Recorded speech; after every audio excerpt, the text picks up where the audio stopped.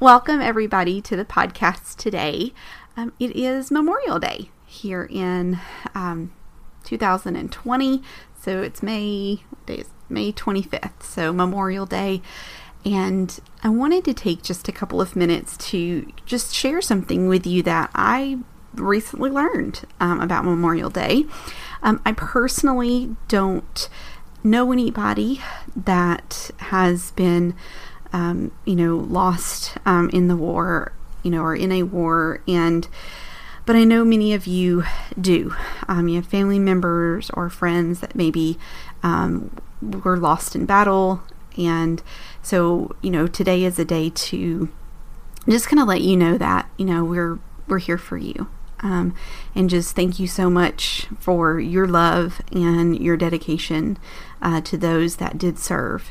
So thank you for that. And also just want to say for those who maybe, came back from battle and lost their battle to something else outside of war. Maybe it was mental health or a disease related. Just know that my heart goes out to you, and that I am thinking of you and I love you. So I wanted to share today, like I said, this is the podcast for this week. I didn't know this story. And part of me feels like, wow, why did I not know this story? But nobody really in my immediate family was in the service, and so I don't know a lot about the traditions or anything like that.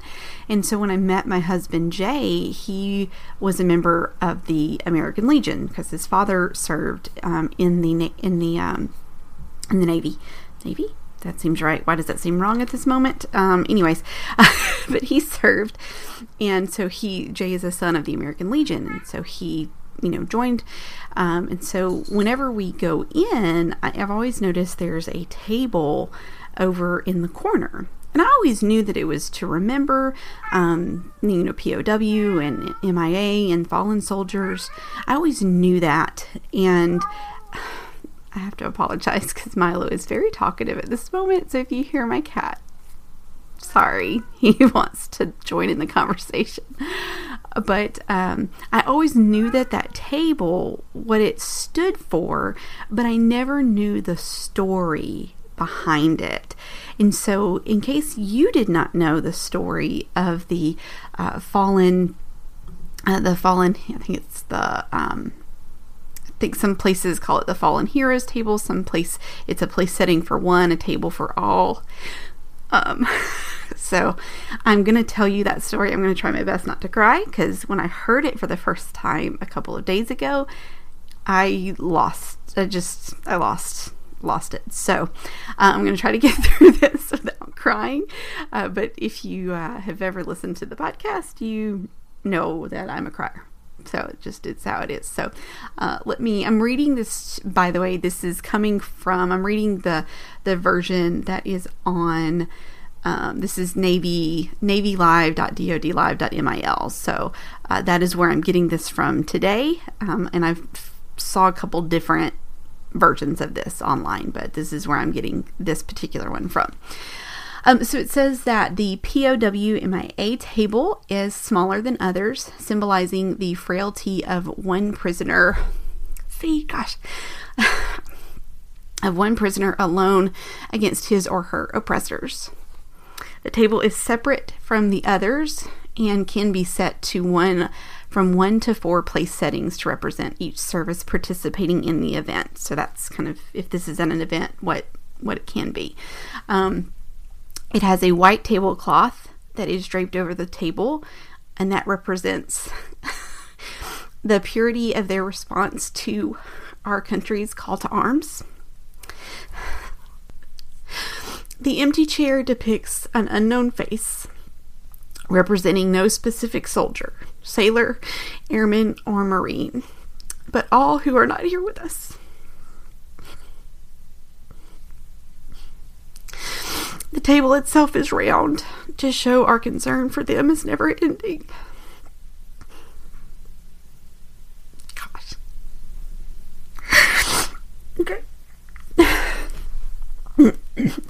The Bible represents faith in a higher power and a pledge to our country, founded as one nation under God. The black napkin stands for the emptiness these warriors have left in the hearts of their families and friends. It says a Purple Heart medal can be pinned to the napkin. Gosh. Okay. The single red rose reminds us of their families and loved ones.